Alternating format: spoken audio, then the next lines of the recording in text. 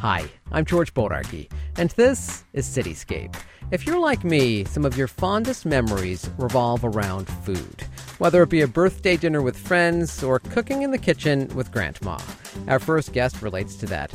Roseanne Gold is a chef, author, journalist, philanthropist, and now a podcast host. Her podcast is called One Woman Kitchen.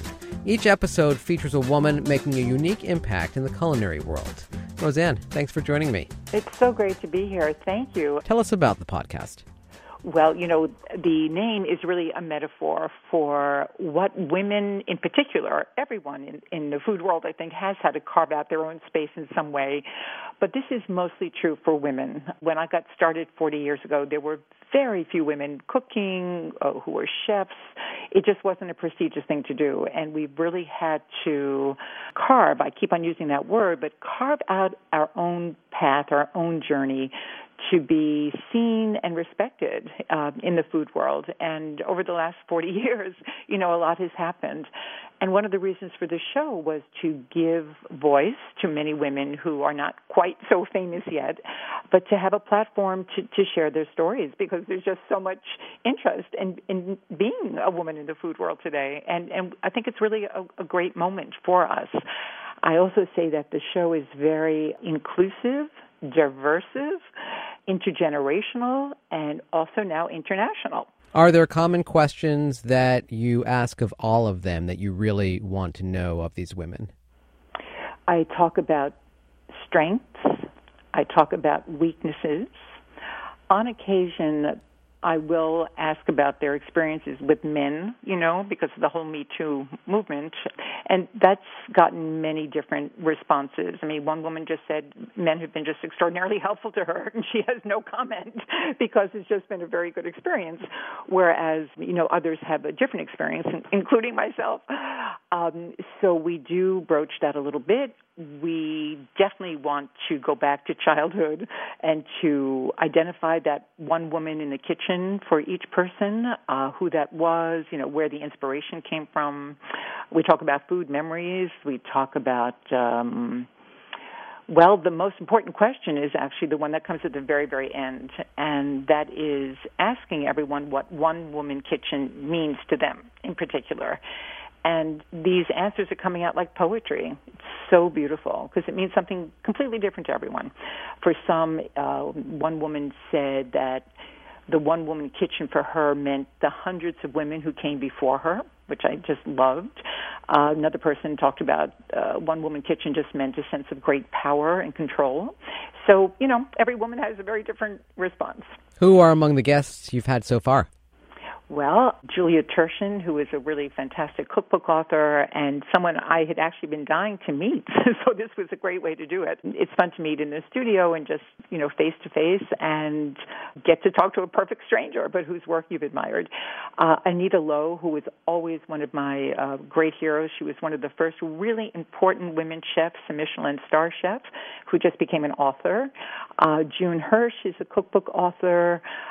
Priya Krishna, I call her the new It Girl. She writes for the New York Times and the New Yorker, and she had a wonderful new cookbook come out. So we have someone coming on soon from the Paris Review, because I want to look at this show as a kind of a mashup of the culinary and the literary. That's important to me, and I don't think anyone's really doing that. And they go hand in hand, the idea of cooking and writing about food, and the food voice is something that is of great interest to me. That's what you've been doing for a long time now, cooking and writing, right? And talking and eating and exploring and anticipating trends. That's kind of what I'm known for. I really think of myself as a futurist in many ways. And, when I was very young, I wound up living at Gracie Mansion. I was 23 years old and the chef to Mayor Koch. Now, no one had done that before. Yeah, you were a first. Yes, I kind of like that. It's a little risky.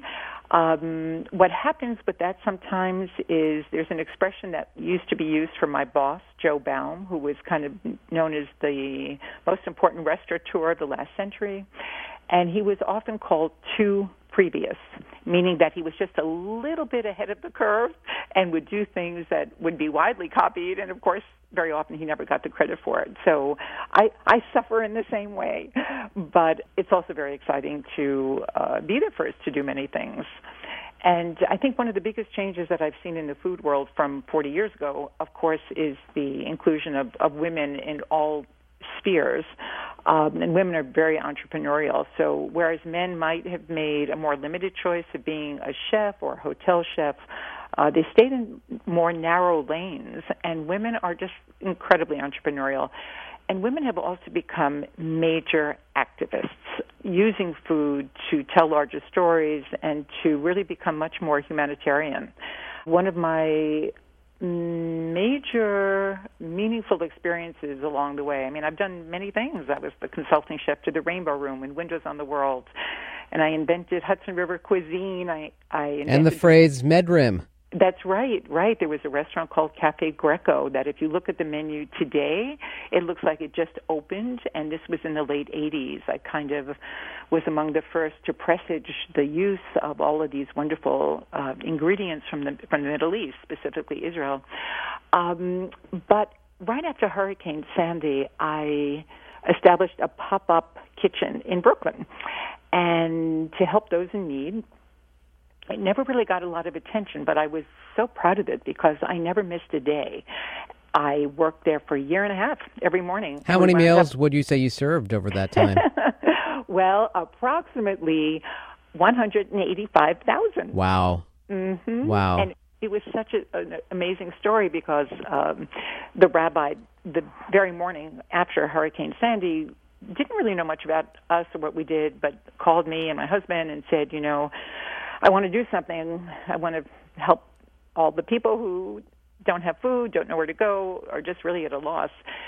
So I said to my husband, well, let's go shopping. So we went to Key Food and, bought some provisions. And then once we got to the synagogue, which is where the kitchen, had a very professional kitchen, which is where we set this up, there were about 100 people waiting in line just to do something, right? Everyone really came together during that really kind of a tragedy. I mean, many people suffered, I think, more than we even realized. Sure. But I was thinking, what can we do here? So I said, everyone can bring a loaf of bread and everyone can boil a dozen eggs. So the next day, I think we had 10,000, boiled eggs and, 200 loaves of bread, and we just started making egg salad sandwiches, and that's how it started. But it's amazing, right? It's almost like a stone soup story, just what people can do when they come together. You have such a storied history in the food industry, but you were initially on a path to a graduate degree in sexual studies. How did you get diverted from that path? Now, where did you find that out?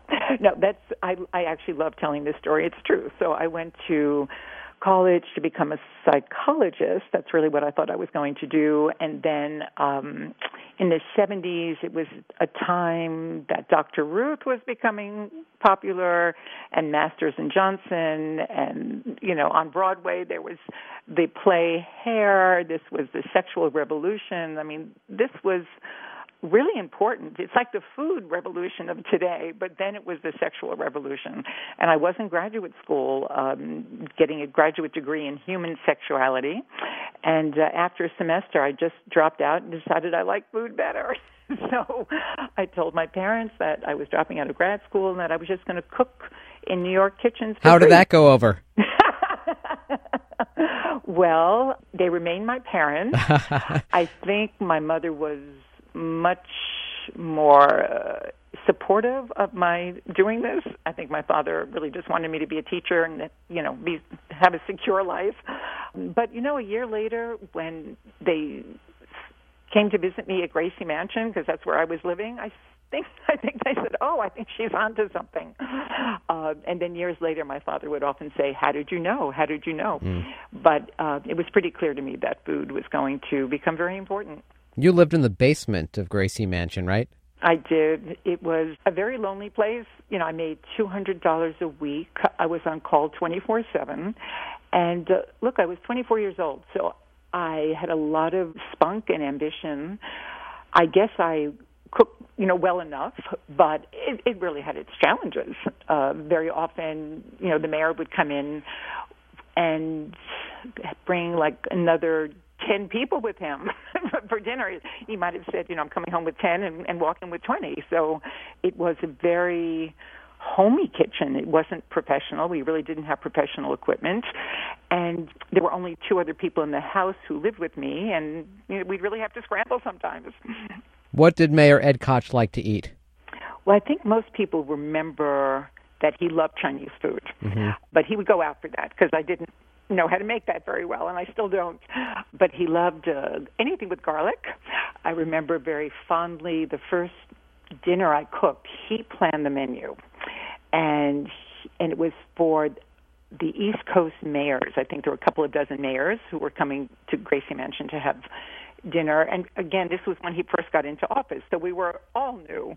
But he wanted to have split pea soup, fried chicken, green salad. I'm sure there was some other vegetable. I don't remember what it was, and chocolate mousse. So that was my first meal. Where did you hone your craft, your cooking craft? I think it started in my head and by reading. It's amazing how much you can learn by reading about food and reading cookbooks and, from a very young age. I know I'm not alone in this, but, I love sitting in bed and reading cookbooks and food magazines, and just, like electricity and lights and creativity would just go off in my head. But I was always experimenting when I was very young at home, and I loved being with my mother in the kitchen and also my father. They both cooked very differently. We were also a real restaurant going out kind of family, so that was our entertainment. That's what we love to do. And then very self-taught in many ways, like many of us were in the mid-'70s. See, this wasn't really a career path for most people. And what was happening, well, again, it has to do with the 70s and, Woodstock and peace and love and getting back to the land and Arlo Guthrie and Alice's Restaurant and the Moosewood cookbooks. I mean, this is, Patti Smith and Bob Dylan. It just was such a different time. But it was also a time in New York where going out meant sophisticated restaurants that were generally French or a combination of French and Italian, and that would be known as continental food. And all of those restaurants were pretty much the same. And then there was a new generation of chefs who started to do very inventive things in the food space and create really what is now considered American food or American regional food even. What are you most excited about now in the food space? Wow. I'm excited about the new generation who are using food in different ways, and the activism and really addressing farming, sustainability, hunger issues, having the unrepresented or the underrepresented people become part of the culinary world, whether sitting in restaurants. I'm so interested in having a much more diverse population when we go out to eat. Certainly to see many different groups writing about food, and we just need to be more diverse and more inclusive. So I'm very excited about that. I'm very excited about people eating from their own zip code, whether it's having a window box and growing your own herbs if you don't have any land, or just becoming connected to the provenance of your ingredients, which was not so desirable when I was going out to eat. That was more about how many stars and who the chef was, and it had more to do with sort of prestige. And I think today it has more to do with meaning-making. And you don't need a lot of ingredients. You are the woman behind the 3-ingredient recipes. Yes. So I do not want this on my tombstone. This is my biggest fear. It's just going to say 1, 2, 3.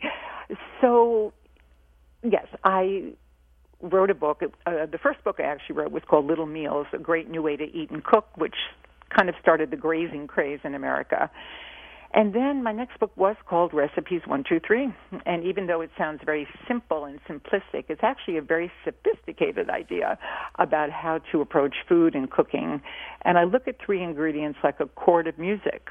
You get 3 notes perfectly, and they're in harmony, and they work. And it's about exploiting every ingredient to the max. There's a lot of interest now in zero waste and not throwing anything away. But way back then, that book came out in 1996.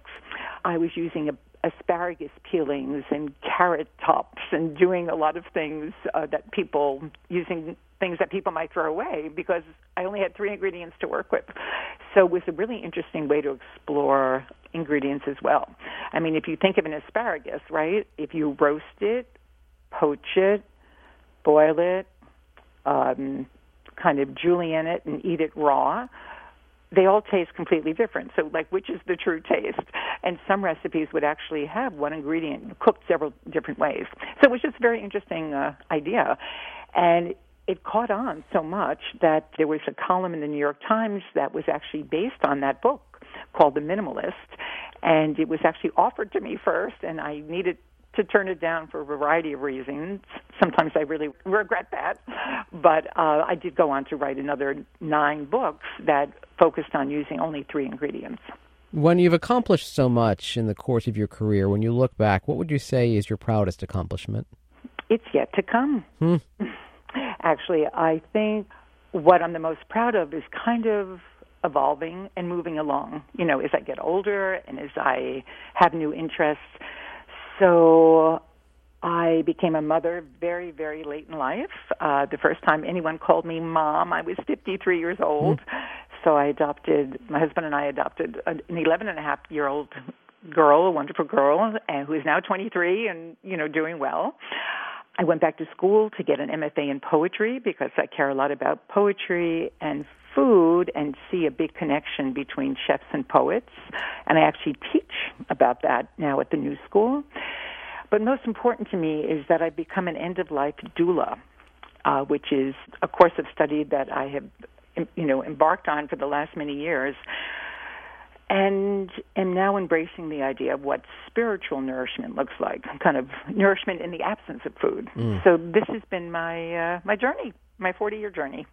And what's coming up on the podcast? Okay. So I'm very excited.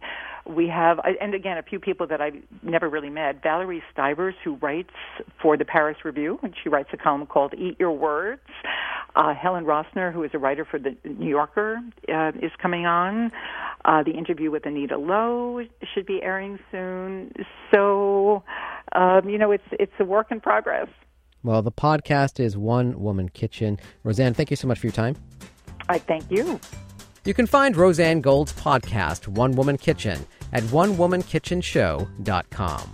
We recently had the chance to talk with one of Roseanne's guests on One Woman Kitchen, Priya Krishna.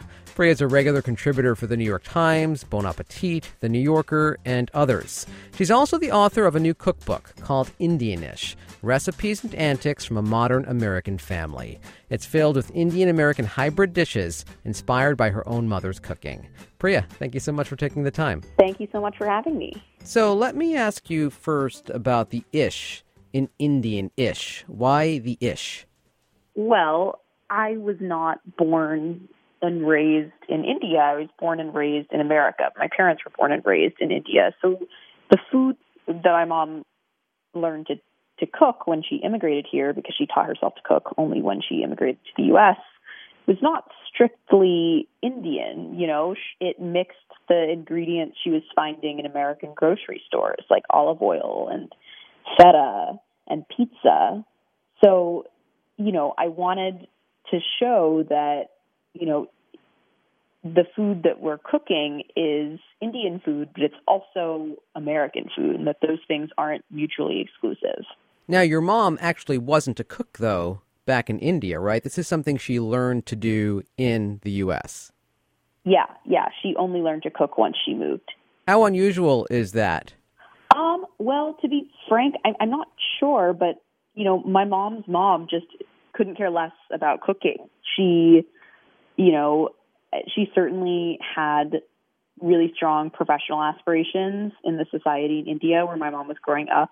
That wasn't necessarily possible for a woman. I mean, my mom would watch her grandmother cooking, but didn't really learn herself. And her mom wasn't dying for my mom to learn either.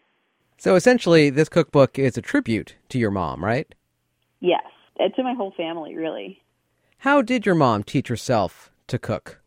Well, she kind of started with the memories of her mom and her grandmother's minimal cooking. She watched a ton of those PBS cooking shows like Jack Pepin, Martin Yan, and Julia Child. I remember she purchased cookbooks from, Indian authors like Tarla Dalal, who specifically were focused on bringing Western food to Indian palates. And she just sort of taught herself dish by dish. And, I think one thing that my mom realized is that she had a real intuition when it came to cooking and flavor. She kind of knew what was supposed to go together. I think that there is something about a really good cook that can't be taught, something that you're just kind of born with. And I think my mom was born with that cooking gene. Your mom also traveled a lot for work, right? Did that influence how she cooked, what she learned during her travels? Yeah, definitely. She was a software engineer for the airline industry. So she was traveling, to everywhere from South Africa to London to, France. And oftentimes she would take us with her. So she would try a really amazing dish and come home and want to recreate it. What's an example of a dish that she recreated? So she absolutely loved pub food in London. The food that you'd get and have with a beer, but not a lot of it was vegetarian. So her favorite pub breakfast was your classic plate of baked beans and toast and mushrooms and eggs, and you'd eat it all together. And my mom came up with a version, but she doctored up the baked beans with chaat masala and ginger and seared the tomatoes until they were almost burnt. And, topped the bread with butter and aloo bhujia, which are these sort of savory, spicy sprinkles from Indian grocery stores. So she kind of took that London food and recreated it to her own taste. Now, you grew up in Dallas. Did living in Texas influence your mom's cooking? It did. I think less in the obvious ways. We weren't doing like Indian barbecue or anything like that. But I think my mom was really excited when she moved to Texas by how multicultural the city was. So we were very regularly going out and eating Vietnamese food, Korean food, Mexican food, and exploring all of the immigrant communities in Dallas. And so, there are little hints of that. I think living in Dallas more than anything and traveling the world sort of gave my mom this really global view of the world. And I think she approaches cooking in that way. Did you appreciate your mom's cooking while you were growing up?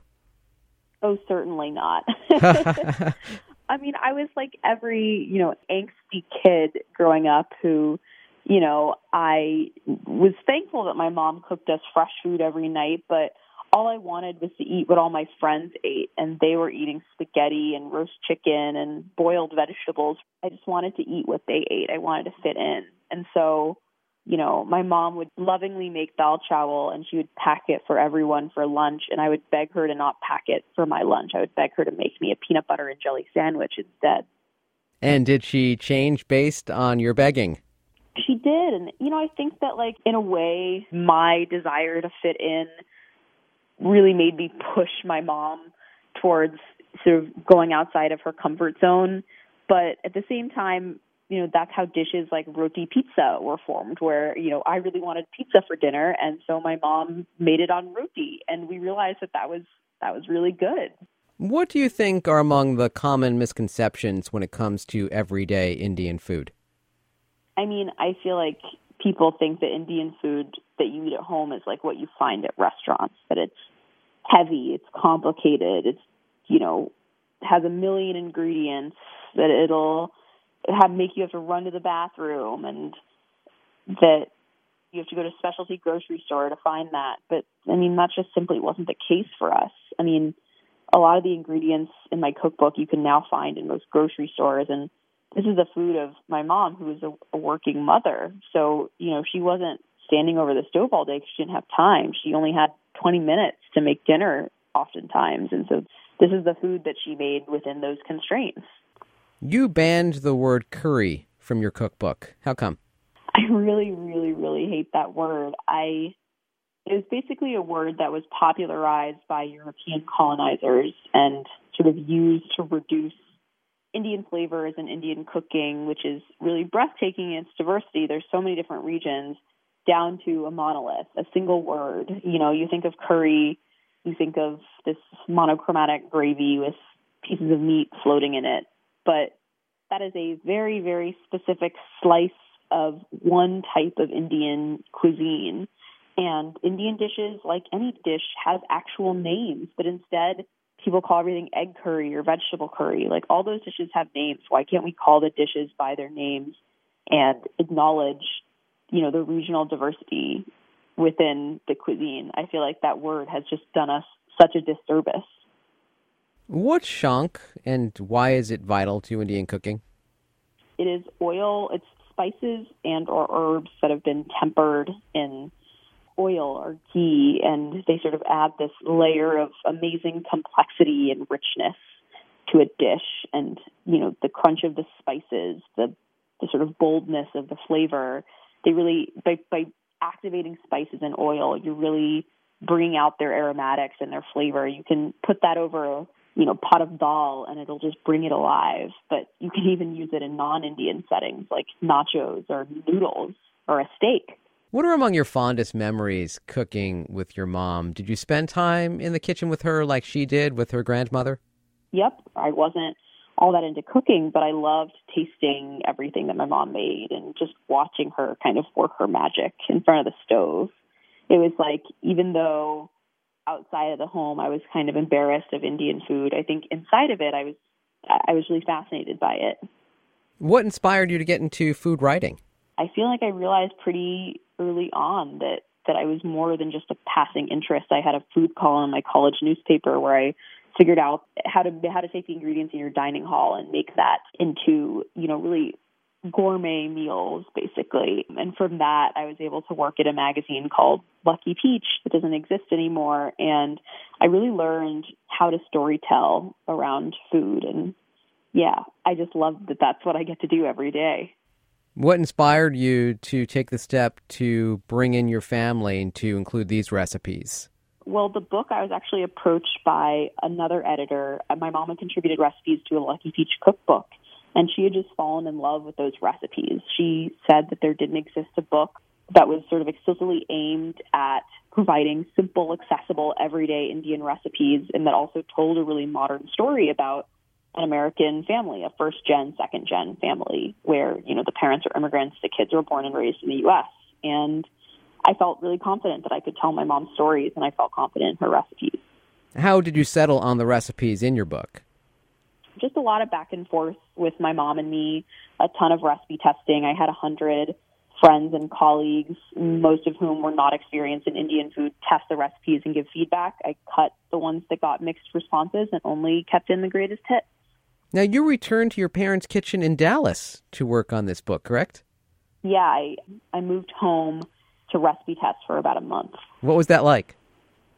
Really stressful. Really, really, really stressful. I would definitely recommend any cookbook authors to space out the recipe testing, not over a month. I was cooking like 6 dishes a day, and every day my mom would come home and and taste everything and tell me everything I'd done wrong. And it was really tough. But, I'm really glad that we went through that, because I feel like the recipes were so rigorously put through the ringer.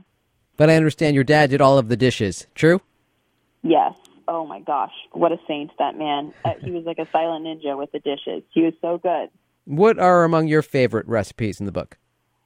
I love the roti pizza, which is like an Indianish grilled cheese. I love the saag feta, which is like a saag paneer, but you swap out feta, and it's ingenious. I love the dal that's topped with caramelized onions and chilies. You were saying this earlier, that you are really hoping that people see this book and understand, hey, it does not need to be a complicated situation for you if you want to cook Indian food at home. So what would you tell someone who still feels intimidated? Hey, I'm not sure I can sort of take this on my own. Read my book. I mean, a lot of the dishes are 3 ingredients, 4 ingredients, 5 ingredients. People think that every Indian is grinding up a spice blend for every dish and making their own roti.